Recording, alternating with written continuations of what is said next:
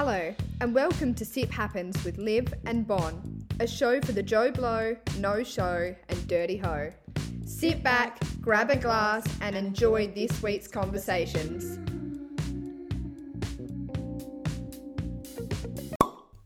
Cheers to sexology. Before we start this episode, a little disclaimer. All information and advice discussed is general. For personalised and specific advice, please reach out to Helena or another trained professional. So today's episode is one that Liv and I have been looking forward to for so long. This one has been in the works for quite a while now, and we are really excited to finally release it for you. Today we are interviewing the incredible Helena Green, who is a local sexologist in Western Australia. She works with couple therapy, individual sessions, and has a background in nursing as well. And it was really interesting to hear about how all of the connections are made throughout all of those areas. We actually put out a question box to our listeners a few weeks ago now, with the opportunity to ask Helena anything they wanted to know or get advice on. So we hope you find this episode as interesting as we did and get the answers to all of your juicy questions. Let's bring her in. Okay, welcome Helena. Thank you so much for joining us on the podcast today. So I guess first question we wanted to touch on is just to get a bit more of an idea about what a sexologist does and what sexology actually means. Okay, so sexology is the study of human sexuality across the lifespan. So anything to do with sex, sexual function, desires, gender, sexual orientation, relationships related to sexuality. As a sexologist, I work in the area of couple therapy and also individuals with my background in nursing as well. So it's been a bit of a history coming to here. So basically as a sexologist, because it's probably a newer term now as well, it's not really common. Usually you hear about sex therapy maybe or sex therapist. So basically foundationally around the aspects of human sexuality in research, clinical practice and relationships. And how did you get to being in that? Is it something you've always taken an interest in? Yeah, actually, probably yes, for the longest time. I think my background is in nursing, so I studied nursing, so a registered nurse, and then I had a lot of experience in cancer, particularly for female cancers. And what I noticed probably 15 years ago, I really struggled around sort of supporting individuals and couples around their sexual changes. So I had the opportunity to go back and study sexology about 11 years ago now, and it just works really well in the area of cancer care and working with the clients and people that I work with as well. So always liked the idea of working with sexual wellness, but never really had the opportunity to do that until about 10 years ago. Oh, that's fascinating. Yeah, it's really good, and I think I wish I'd known about it prior, but I'm not sure, because I studied at Curtin University, and that's probably one of the best places to study sexology. And it's, you don't know what you don't know until you kind of check it out. And it was really good timing in where I was working at the time, and where it's taken to me now. Yeah, definitely. Okay, so we got people to send in questions. So I think we'll maybe just jump into some of the questions we got sent through. So what is one thing everyone should be doing to improve their sex life? I think when I was reading the questions and when I do present and talk to clients, I think the best thing that anyone can do is to be aware of your sexual anatomy and also your views and how you feel about your own person, and also what you'd like, or to work out and work towards what you might like that is comfortable but also pleasurable as well. So, but ultimately know about your sexual anatomy, and if you're having any issues or concerns, to talk to someone who might be able to support you to work out what you might like in life in that regard. I feel like a lot of people that we've talked to about it are scared to kind of take that next step and talk to someone. Is there something, I'm going to throw a random question in for you, is there a way to like break that barrier of people thinking in that way, or is it just kind of like when they're ready they would? I suppose you're really right. Sex is still a taboo subject, because I don't know about how you grew up in your families, but in my family we never spoke about that. It was very limited. And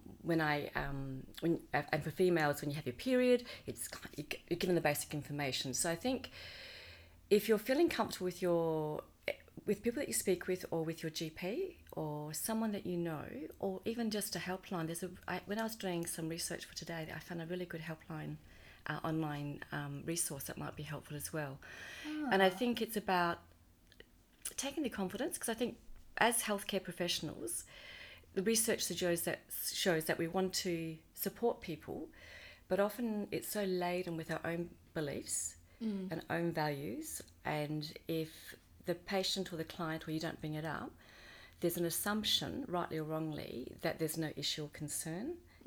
And I find, particularly when I work with pelvic pain, and there's many reasons, and we're going to talk to some of that as well, I noticed in the questions, there's usually probably a couple of years before someone actually takes the risk to say, look, this is not doing okay for me. And if you ask and you get, and the GP or someone you speak to is uncomfortable, then just say, look, is there anyone else I can go to? Or online, like Sexual Health Headquarters, there is some really good stuff online as well. But take the risk, because we think about it, but we don't actually sort of talk about it. So, and you're absolutely right. It's really difficult. Yeah. And particularly when you think that you're going to be judged, or if there's shaming around that, then you're going to be mindful not to actually say anything and put up with stuff that you probably don't need to put up with, particularly pelvic pain. Yes, definitely. In that regard. I don't know if that answered the question. I bet it did. No, it did. Okay, so this next question, it came through a few times, and this is one that Liv and I even talked about, and we were like, well, we don't know if there can be a clear-cut answer, but it was, in a relationship, how many times a week should you be having sex? Okay, that comes up because we always compare, don't we? We always think, the people having more sex or less sex than we are. So I actually did, there's been some really good research done, and I'm going to actually read you a couple of little bits from it, because I think this is really important. Yeah. And it talks about couples and how often to have sex. So this is based in America, and this was done in the last 10 years. So we know that more sex may not necessarily make you happier, according to this research. And there's a few researchers that research has been done to support this as well. So although we think about the frequency of sex should make us happier, or is associated with greater happiness, but it's not really linked to the frequency. So we know that if you're having sex once a week, and that can be any type of sex you want, the surveys suggest that you're just as happy of those people who do it more than once a week. So there's no difference if you have it more than once a week. If you want to have it more than once a week, absolutely go for it. So we know the frequency doesn't necessarily increase greater happiness. Yes. Does that make sense? Yeah, it does. And also and this was done on 30,000 people in America over the last 4 decades. And the other thing that's really important to also think about is this is in a romantic relationship. So when she had individuals or people who were not in a relationship, there was no necessarily association between happiness or well-being and sex. It's in the context of your own self-esteem to connect with someone sexually without being in a relationship, if that makes sense in that regard. So I think it's really important to know that sex is important, but you don't have to have it a lot unless you both choose to do that, so to speak, I suppose. Yeah. And I think what you were saying around not comparing yourself, because I think it's very easy to look at someone else and think, oh, if they're having it that many times, we should be too. Yeah. But that's a completely different couple. Yes. So yes, interesting. And I've had couples and individuals who have, because we talk about when you go to the opposite end of a sexless relationship, and that's usually around having sex 10 times a year or less. And even for those individuals or couples, that can be okay. Yeah. So it depends on the context of your relationship. Yeah, absolutely. So another question we got was, I feel like we've lost some passion in the bedroom, so how to get that spark back and feel the connection again? Yeah, that's a really interesting question, because I think, again, it is very contextual in that relationship. And unless I know exactly specifically, these are some of my thoughts generally. So making sure that you're able to communicate to your partner around sex, because sex is really hard to talk about because it's part of who we are and our ego and our sense of our person. So being able to talk about it in a way that doesn't blame, that doesn't create criticism or defensiveness is really helpful. So if there's a change in passion, it'd be interesting to know what actually has caused that. Is there new babies, life stresses, jobs, work, tiredness, health issues? So first things first is making time to think about what you want, talking about with your partner what works really well, what's going well, what can we look at as an intimate team together to enhance the passion and the desire. And sometimes, like anything, we don't really do an audit, or we're not really accountable, I think, when it comes to sex. This is my thinking, and others might disagree, but I think when we buy a house, we budget. When we talk about finances, we make sure we can pay the bills. When things aren't going well, we readjust it. A bit like sex as well, and sexual relationships. I think it's really important to check in on a regular basis to see how things are going. And when you're in a longer term relationship, sometimes we become more comfortable and accepting. Life stresses get in the way, so we kind of don't make sex or a connection or passion a priority. It has to be worked out like anything you do. Going to work, you really put a lot of effort into doing what you do at work. And then with sex as well, or your sexual relationship, it takes time and consideration and making the time to do it. But you both have to be committed to do that together. Yeah. Because if you don't, then it can, if one partner's wanting more passion and the other person says, well, actually, this is okay for me, then how do you negotiate that? Yeah. And sometimes you need to be specific about what you want and how you want that as well. Yeah. So and also to think about it not just in the bedroom context. Passion should be, or the energy to connect should be all the way through every day. Like the little notes that you gave when you're first dating, or they're just the flirtatiousness and things like that. Sometimes we just, I don't know what happens. I don't know about you guys, but sometimes we forget that it's really important to do. To keep that energy going. Yeah, and I talk about it with my partner. We say, like, if we're so busy with work and you're not putting like quality time and time together as a priority, then that other side of things does sort of fade away sometimes, because you can't be connected in every way if you're losing it, in other areas. It's harder to keep it going. And I think to take the pressure off it having to be intercourse type sex or orgasmic, I think passion is something that we have to bring our energy towards, both people, and it's about finding connection, satisfaction, eroticism, not just about the sex, even though it is about the sex, if that makes sense. So if the relationship's stressed and you're not communicating outside the sexual part of the relationship, then that can reduce passion because you're not feeling connected or feeling able to ask for what you want or need as an individual, as a couple. Definitely. Well, that kind of leads into the next one anyway, which is, how do I tell my partner what I want and need in the bedroom? Okay. That's a really, really excellent question. And I see that as having confidence about asking and using your voice, your sexual voice, because if you're not sure or you're anxious around that, then it's going to be really difficult to convey that. So again, when you're asking for something or want something different, or something that you're doing is not pleasurable, it can create angst or distress. So sometimes we tend to avoid, because as humans we don't want pain anyway, whether it's psychological or physical pain. So if possible, if the relationship is good and you have the opportunity to talk about certain things, is just making time. So when you talk about this part of your relationship, you need to be, your prefrontal cortex and your body and your brain needs to be focused. So not late at night, not if you've gone out for a big night and had a lot of alcohol, because that might just create a huge argument. It might be great for sex, but it might create a huge argument around that. It's making time, just saying, something like, babe, something's come up for me around our, I want to talk to you. Would you be okay maybe tomorrow or this afternoon over a cup of tea or whatever, to have a chat?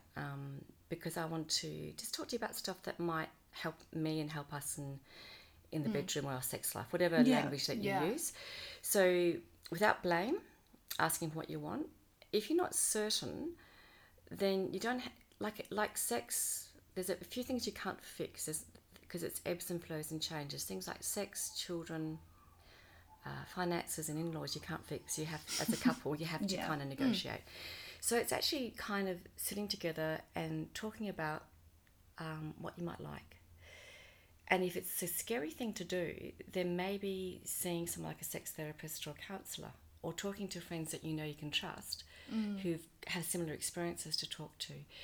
If your partner's open and they're really wanting to support each other, then it's a great way of actually checking in to say, is this working for you? Do you want anything different?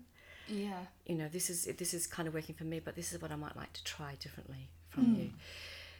There's some really good books and that are available. One of my go-to, it's an old one, but a really good one called Good Loving Great Sex by Dr. Rosie King.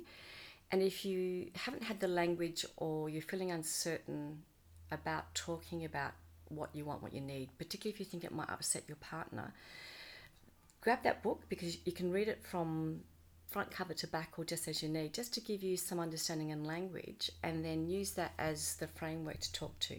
Yeah, so therefore that's a good idea. Because sometimes I think when we talk about sex, it can be really confronting, or if you're feeling like you're not giving what your partner needs, it can create an insecurity potential where you're feeling like you're not good enough. And again, that also depends on how you feel about yourself in your self-esteem or sexual self-esteem, in general confidence anyway. Yeah. That makes sense. Yeah, that's great. How would you deal with if your partner wants to do, or is, I guess, into something that you don't particularly want to do, like you have very different needs or desires? Yep. How would you recommend working through that? Yeah, that's tricky, isn't it? Yeah. So it's about, I think relationships are about vulnerability, and it's okay to ask your partner for what you want and need. Doesn't mean that's what you're going to get, if that makes sense. Because there's some people that won't engage in oral sex or anal sex. So in the context of the relationship, when relationship is going well and sex is going generally well, the sexual part usually plays about 20-25% of the overall satisfaction of the relationship. So if the relationship is healthy, then asking, like, if your partner's sort of go, I'd love to try this out, and you're going, oh, I don't think so, talk about it. Because there's always a compromise or a halfway point that you can do. So just because you're with someone doesn't mean that person can meet all your needs, whether it's sexually, emotionally, or whatever. Yeah. But it's more than just the sex. So however, if your partner is saying, no, that's not okay for me, then you need to talk about that. Because there's something more happening, if that makes sense. Yeah. So really important to be open. Doesn't mean you have to go along with unless you want to, or just to check it out. Because like anything, unless we've had the experience or the knowledge, we don't know what we don't know, and we don't know whether or not we're going to like it until you try it. Exactly. Yeah. So it's something quite like you're saying, if it's something that you think, and your partner wants it, you need to talk about that before you actually do it. And then you need to talk about if one or the other person doesn't like it or needs to stop, you need to make sure that's clear. Yeah. But it doesn't mean it's a rejection to cause a disconnect or an argument. Yeah. Really, really important. But talk first. Yeah. I think is really important. Definitely.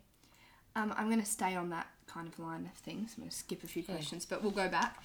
This came in from someone that said that whenever they use toys in the bedroom, their partner gets funny about it and feels like they are less of a man because they then, she talked to me about it privately. She said, like, well, anytime I go to do this, he thinks it's a rejection of him, like he's not doing good enough in the bedroom. So she just kind of asked, like, how can we get him to overcome that less manly feeling? It's really interesting, actually, because I think it's not just using potentially sex toys, but also partners, if they can't give their partner an orgasm, there's something wrong with them as well. So it goes along all of that aspect.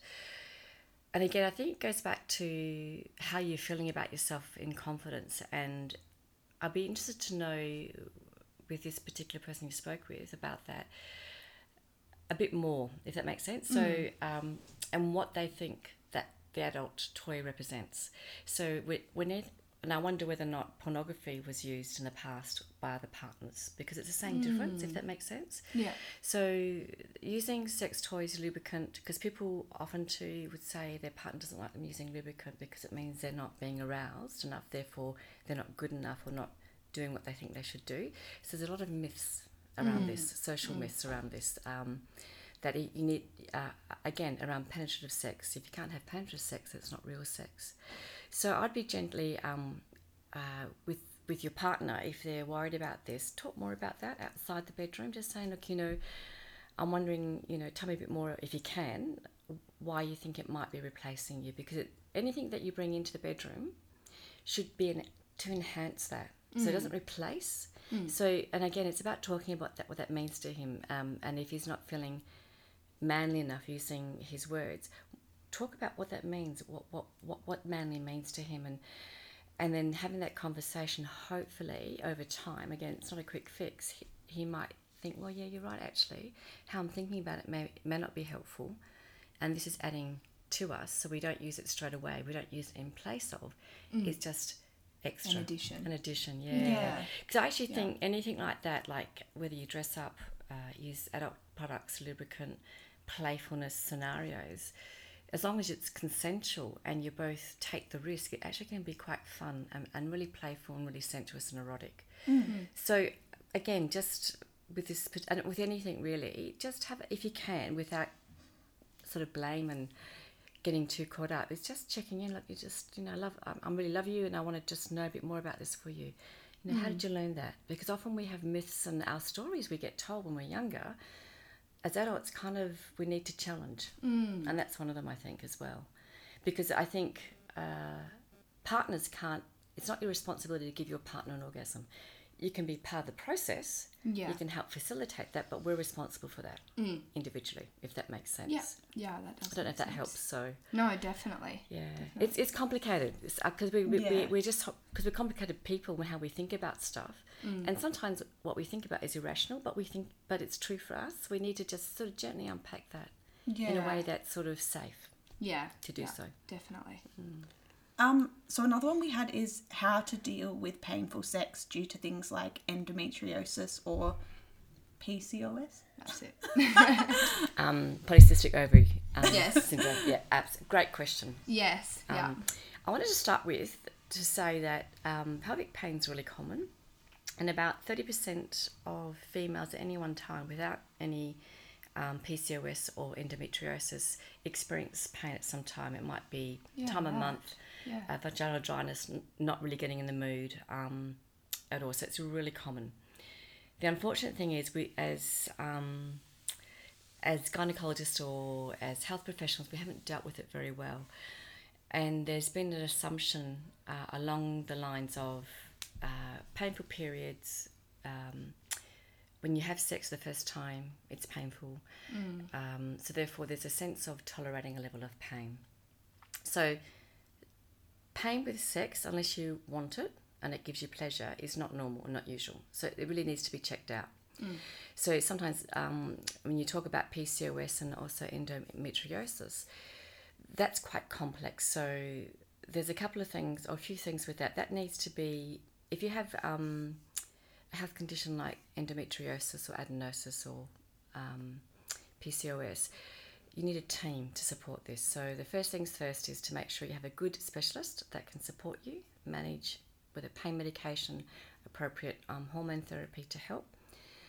If there's been a history of long-term pain, particularly with sex as well, or just general pain, what happens is over time the body changes its perception of pain. So there's a central sensitization of normal pain that becomes heightened. So people with chronic pain, with back pain or PCOS or pain, pelvic pain, the perception changes. So it doesn't mean that your pain's not there or it's psychological. There's a hypersensitivity to that. So any pelvic pain should be investigated. The other thing that I do from a therapy point of view, if I've got someone who has a history of pain, no matter how long, I always ask them whether a male or female to go see a pelvic health physio to do a pelvic health assessment. Because if you continue having sex particularly penetrative type sex, over time, the brain doesn't like pain. Our body, when you put your hand on a hot piece of stove or on the stove and you pull it away, same with the pelvic. So over time, if you continue to have intercourse sex or any activity that causes pain, over time your body's going to say, no, don't want to do this. It tightens and anticipates the pain, and then it's going to be this cycle. So therefore, there's a condition, I don't know if you've heard of, the medical term is dyspareunia, and dyspareunia is pain before, during or after sex. Dyspareunia can then lead to, it's actually in the DSM diagnostic manual for medical conditions, it's called penetrative, okay, I hadn't written it down, so just bear with me. Persistent penetrative pain disorder. And that covers all of the dyspareunias, the vaginismus and vulvodynia. And it's a medical issue that needs to have medical intervention and support. And often, and I'm not sure about your own experiences, but often when I see people, you tolerate that because you think that's kind of normal, or you don't know who to go to, or you feel embarrassed. So therefore, it's quite a few years before you actually see someone to get the appropriate support and intervention. Because if you leave it for so long and there's more pain, and sometimes even medical practitioners don't know what to do or who to refer to. So it's really important to know that it's not normal.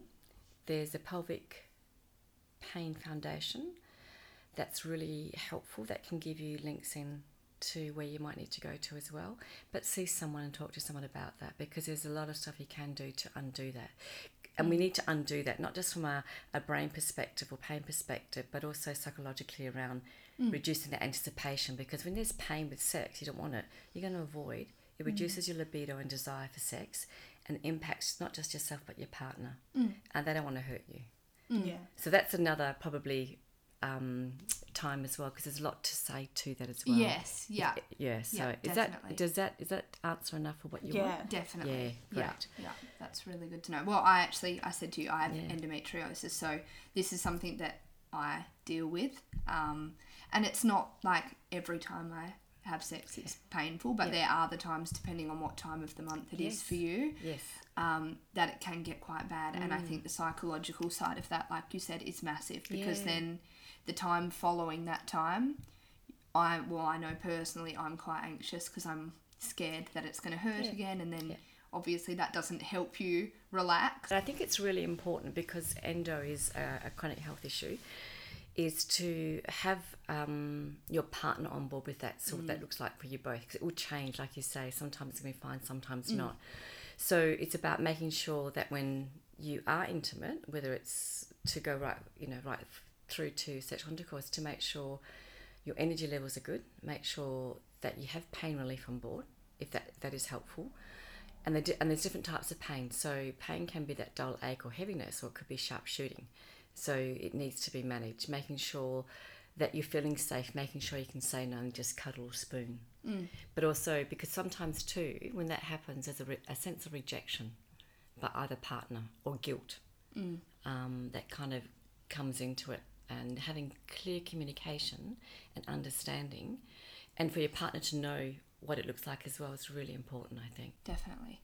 Okay, the next one is, what are your thoughts on multiple sexual partners? So I think this is not like at once. I think this was meant by someone that was like worried about that they'd slept with too many people or not enough people, and they're just worried about the number side of things. So have you dealt with that kind of thing before? It's really interesting, isn't it? I think also too, from a gender perspective in society, there is that sense of, not always, depending on the partner as well. I think if you're exploring your sexuality, as long as it's consensual, healthy and safe, I don't think there should be a particular number. I think in my experience and some of the couples I've worked with, it has created an issue. And again, it's interesting to explore that further, because there's assumptions, or again, we think that from a gender specific, I'm going to use males here. Males, there's an assumption through our society and generationally and myth that it's okay for them to go out and have sex, yet they're having sex with somebody, and I think it's really interesting then with that somebody, they're going to be having sex. So for females too, and how often we're socialised as you need to be good, you need to make sure you don't have too much sex, whatever that might mean sometimes from our family of origin as well. But I think don't stop that from exploring for yourself. Again, be okay. And I think it's not about the number. I don't think number should be laden with judgment.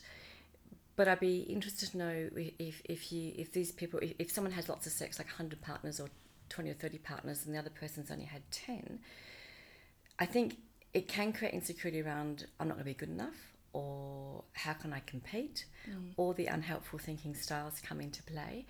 So it's about being, without blaming and disrespectful, you don't have to know the actual details around that, but also being confident to know that's your past experience.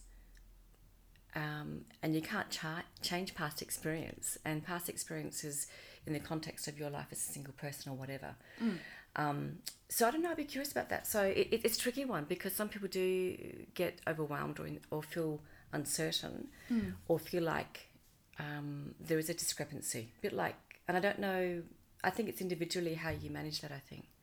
But feel confident, not to feel... because sometimes we feel, when someone says, oh, you had that many, there's a shaming around that, and that's not okay. Which there doesn't need to be. No.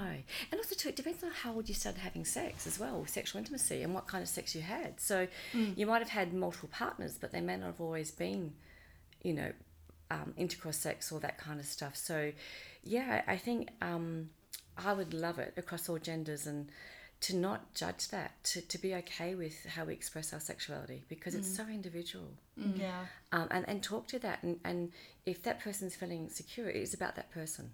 It's not about you having lots of sex partners, but own it. And if it does, and then talk about it, just what goes on for you, for me having more than you, what does that mean, and why do you think you feel this way? So just that, if you can, to check in that way, to check in with each other in that regard, I think. But I think some people don't worry about it. So for some people it's not an issue, for others it is. Yeah. So yeah, it's a tricky one, that one. And we've talked about it before, like, you don't know what people's situations have been either. Like, someone's been in a relationship for the last 5 years and you've been single. Yep. That's a massive difference already. So I feel like the comparison, well, you can't compare. Yeah. And I remember talking to one of my clients, quite a few clients, and they have been in long-term relationships. And also the relationship wasn't a positive relationship around all parameters, even around the sexuality. So for them it was about going out to explore without having to be judged or limited by their past experiences, and that's a part of a growing, as long as again it's consensual, it's done in a way that's healthy, is really important. But yeah, it's interesting why we judge around this, and it's so value laden, which is unfortunate. I think from a sexological, sex positive perspective. So and I think sometimes our own not friendships, but sometimes people that we might know, because of their own upbringing, will lay judgment. And like you said, we don't know what goes on in people's lives. Yeah. Until we have our own experiences. And when someone judges or has that value, it's more about them than about the other person in that regard. So feel confident about how you are and who you are. I like that. Yeah. So next one is how to feel sexy and confident in the bedroom. Oh, that's such a big one, isn't it? To start. Okay, can you a little bit more specific? How to feel sexy and confident? I suppose it's about sex has to be, sex can be. You have to take the politics, judgments, values out of it, if that makes sense. Because sex for adults is about freedom and playfulness and having fun, and it's good for us. So I suppose it's about trying new things, taking the risk to try new things, being okay in trying new things. So don't feel like there's pressure or coercion, because that's not helpful. Create moments that are fun. If you're not confident, like there's often, I work with people, they say, he likes it on or she likes it on, I don't like that because I'm not feeling confident. So compromise and talk about stuff outside the bedroom. Okay, so when you're having sex and something doesn't go too well, you need to stop and have a language around that so you don't feel rejected. But also when you talk about stuff that doesn't go so well, do it outside the bedroom, so to speak. Yeah. Because it's separate to that, and it doesn't kind of, encroach on that space for you. So think about what makes you confident. And sometimes if you're not sure, it's about talking to your partner if your partner's open to that, or doing your own research. So go online without getting too caught up with how you should and shouldn't be, just about what you would like to do.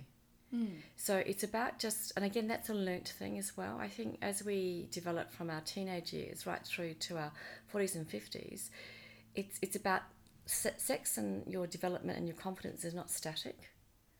It can be if you're uncertain, not sure what you want, or if your relationship is not the one that kind of encourages and flourishes in this area. So it changes over time. So what you want or how you are sexually in your 20s is very different. Take it from me, when you're in my age, in the 50s kind of thing.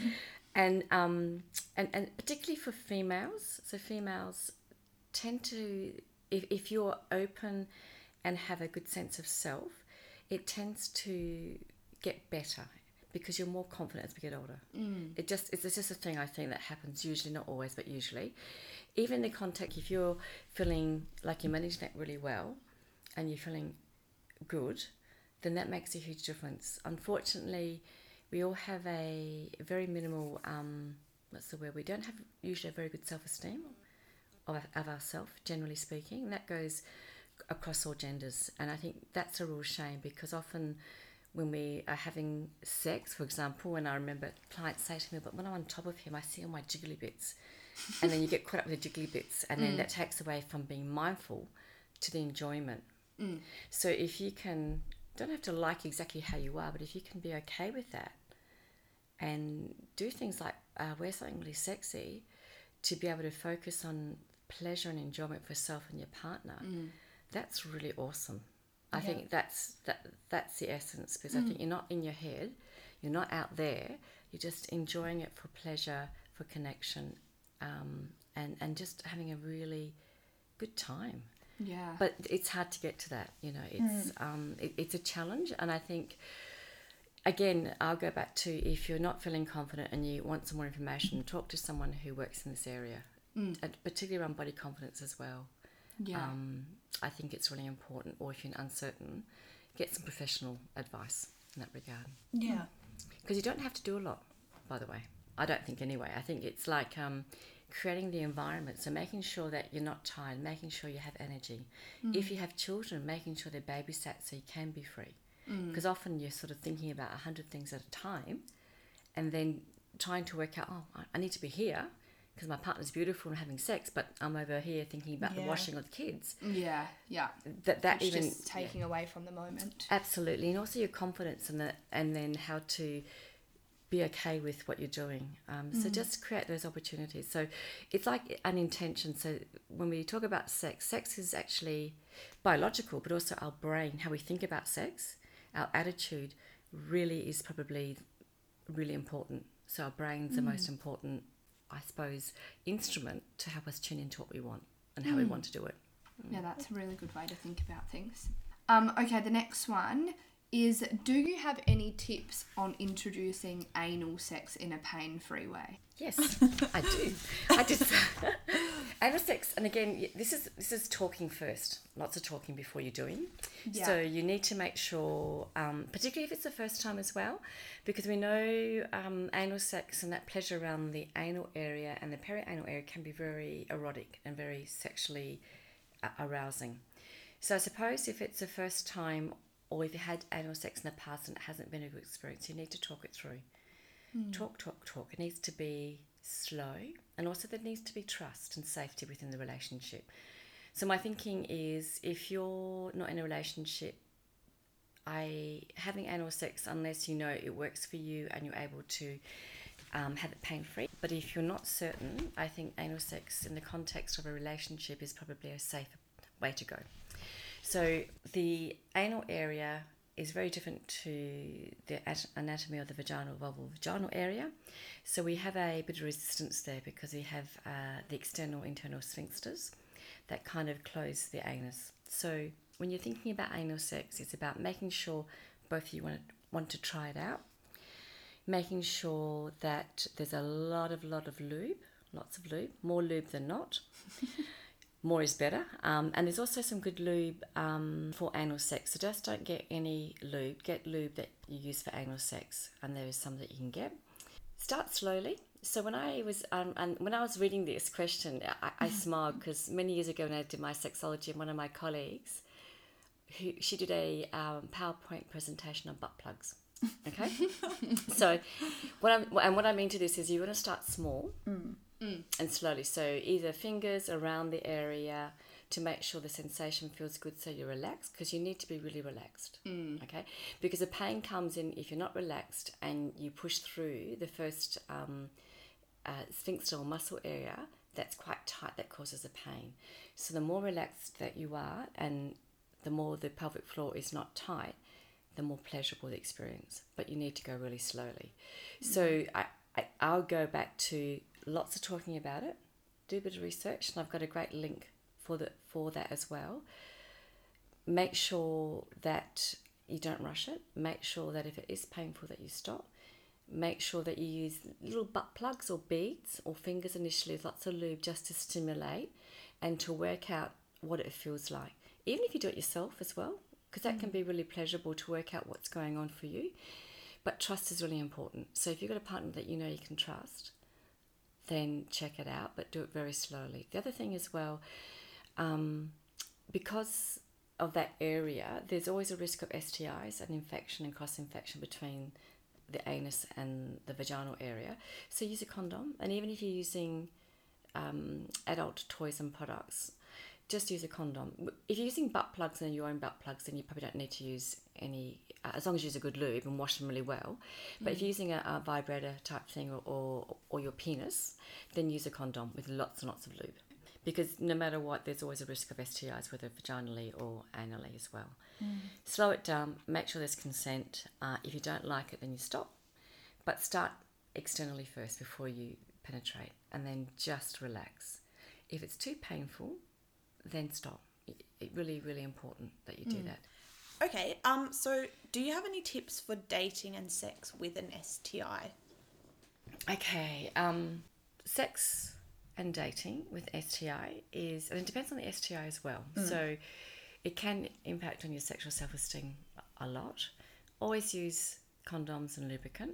Always make sure that if you're feeling unwell, or particularly if you live with herpes, and herpes is really, really, really, genital herpes is really common, is if you're feeling unwell, then don't engage in anything sexually, or even touch, because touch can actually, you don't have to penetrate sex to actually transfer herpes. So if you're not feeling well, then aim for making out, doing other playful things than actual sex. So making sure you're well, making sure that you get regular health checks as well. When you're dating and you have a STI, always use a condom or dental dam. There's no reason why you can't still engage in that regard. If you're, again too, depends on the circumstances, if it's within a relationship context or if it's just when you go out, one night stands, or you see someone you like and you want to connect with them, again, just do it very safely. Is there anything specific to that came up in that regard? One person messaged through with herpes in particular. Yeah. But I didn't want to single it out and then not talk about other things. And I think too with chlamydia as well, because chlamydia is very transmissible and often you don't actually have any symptoms. So I think always, have a regular STI check if you're not in a relationship. Use condoms, dental dams. I know we don't talk a lot about dental dams and people go, what are they? But if you're engaging in oral sex or penetrative type sex, whether it's anally or vaginally or any other way, when you're not in a regular relationship, it's just a good idea to use protection no matter what, because that reduces the risk factor. Not 100% guarantee, but much better, because sometimes the condom can burst and things like that. So if that happens, make sure you have STI screening. Make sure you're well in yourself, so make sure your body's well, because if you're well and healthy, that reduces STIs. But also too, don't allow things like herpes, because often there's a lot of shame associated with that, to stop you from enjoying your sexuality. Because there's lots of people that I know personally, but also in my practice, that have really healthy, robust sexual connections and sex life, even in the context of having an STI. Again, we don't talk about it. And So that's good to know, because it's something that the more friends that I talk to and that open up about this kind of thing, you realise more like how common it is, but it's just still not talked about. And also too, we think to get STI must mean you have lots of unprotected sex, and that's so untrue. That's really untrue. And you can have a sexual your first sexual experience with someone that you want to be in a relationship with, and it can occur then. So there's it doesn't mean because you've had this that you had it's just one of those things that having sex, there's a risk of that. You know, and I think you're right. If we normalise it as part of our life, and anything like that, like diabetes, or like, I think you're right. I think sex is so it's taboo. It's hidden. It's this. We make a huge. Sometimes we overthink it. Yeah. And like diabetes or any health issue, it's kind of the same. But because it's done with sex, we kind of link sex with being negative. And maybe that's a historical aspect to that as well. But the more that you're okay with it and talk about it, a bit like pelvic pain, we don't talk about it. So often, particularly younger individuals, feel quite isolated. Or if they do talk about it, because it's not their friend's experience, they go, oh, really? I can't understand that. So then they feel like they can't express it properly. So that further isolation as well. So I think it's really important to talk about this stuff. Yes, which is why we wanted to have you on the episode as well. So thank you again. It's nice to be able to give people the chance to kind of ask these questions when they're not feeling so secure in and I want to just say too, what I talk about, even though sometimes it's specific to cisgender or heterosexual or male female, no matter what gender or sexual orientation, this information is across all that. Because I think now, because we're becoming more open, and I love the fact that we're becoming more inclusive. We're still, from a health professional point of view, we're still a little bit behind.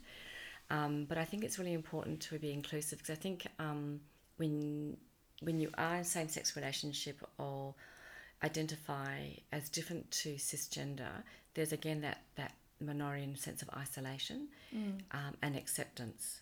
And then when you think about minority, whether it's across gender and sexuality or religious minority, there's a sense of people being harsh potentially and not creating safety. So I think the more we are inclusive with our language and talking about stuff in a real way, not just what I call pop culture kind of way, because sex, when you go online, it's in a pop culture very kind of trendy way, and for most of us real sex is very different.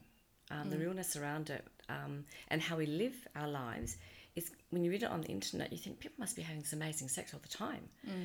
And to quote Barry McCarthy, he's a great author and he's been doing sex therapy for about 50 years, and he said to have that kind of, when all the stars align, that kind of sex might happen once a year. So it's about engaging in sexual intimacy, whether or not you have penetrative sex, whether or not there's orgasmic sex. So that creates connection and satisfaction and happiness, I suppose.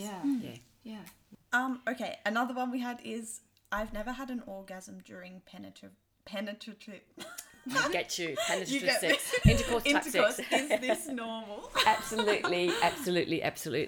Fundamentally very normal. Yeah. Okay, so again, you go online, you talk to people. So when you think about penetrative type sex, kind of each of you, who's in control, I wonder. So when someone's having penetrative, it's really hard to negotiate that regular stimulation of the clitoris, because you kind of have to get in a position and know each other really, really well to do that. And it's actually quite complicated. So I wanted to reassure you, and this is really important, because I remember many years ago I had a client who was so distressed because one of the issues and concerns they had is they were together for 20 plus years, and her and her husband were distressed because she could never have orgasmic pleasure through penetrative sex.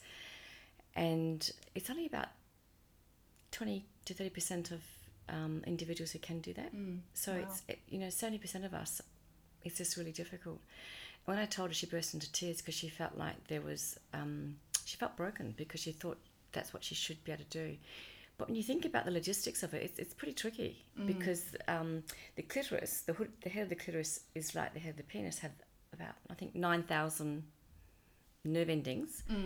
So that really needs to be the main stimulation. Not just that, but the actual, from the head of the clitoris, like a wishbone around the vulval area. So you think about penetrative type sex, whether it's with a vibrator, dildo, or penis, you're not hitting the actual clitoral area. So you need, for that to happen, you need to stimulate that.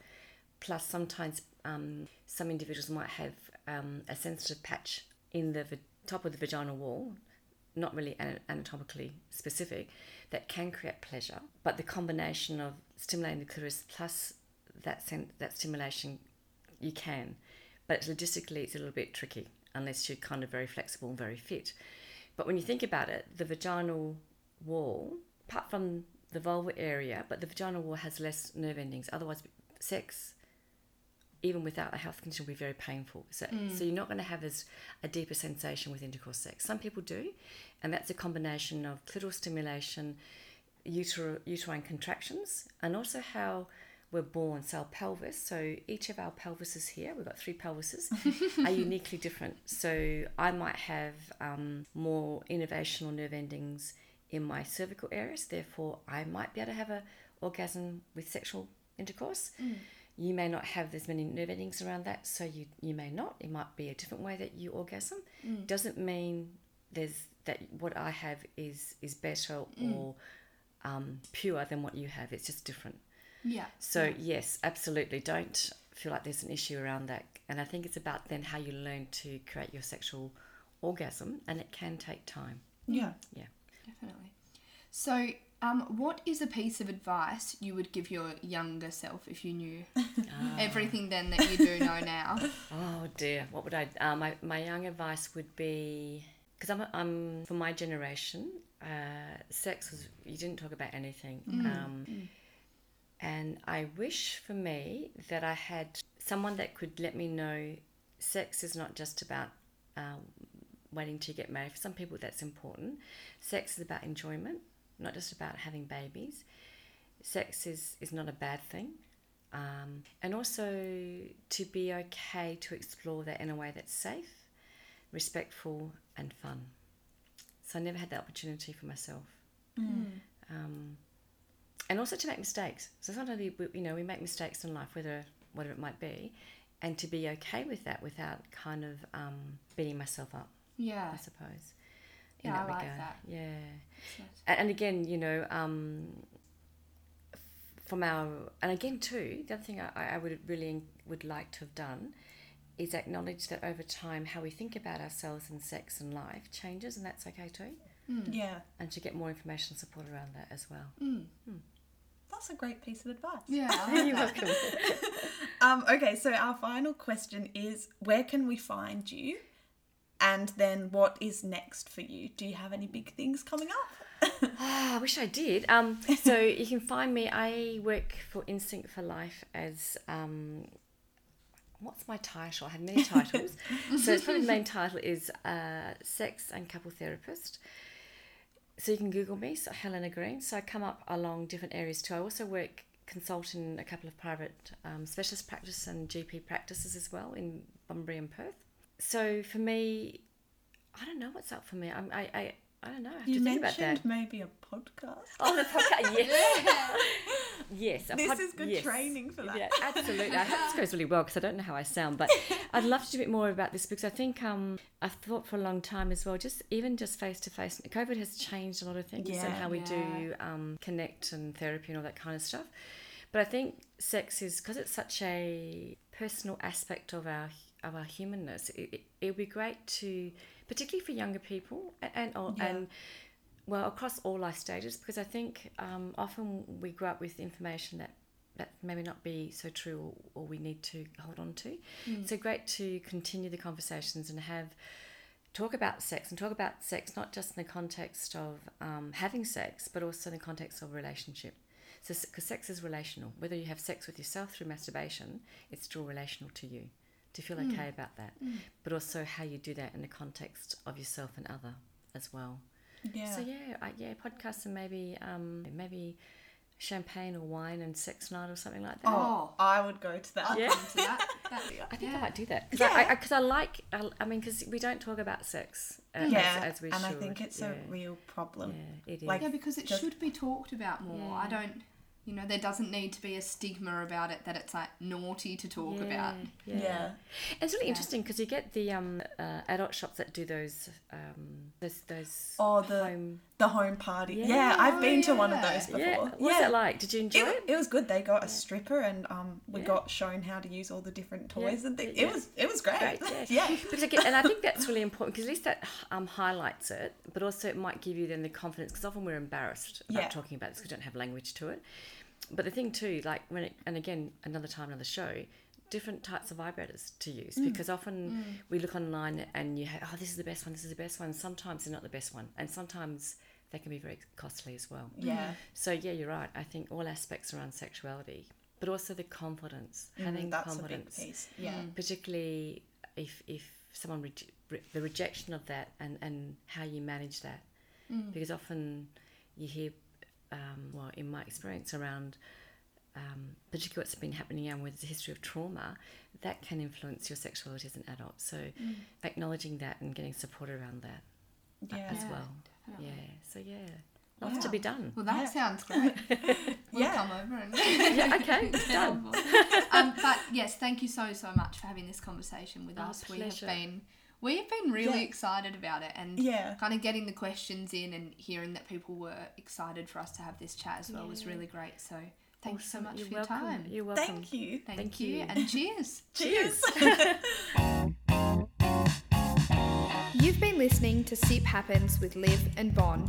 Links to what we discussed in today's episode, as well as Helena's contact details, can be found in the show notes. Please subscribe, rate and review, as that is extremely helpful for us and means we can be back in your ears with another episode soon.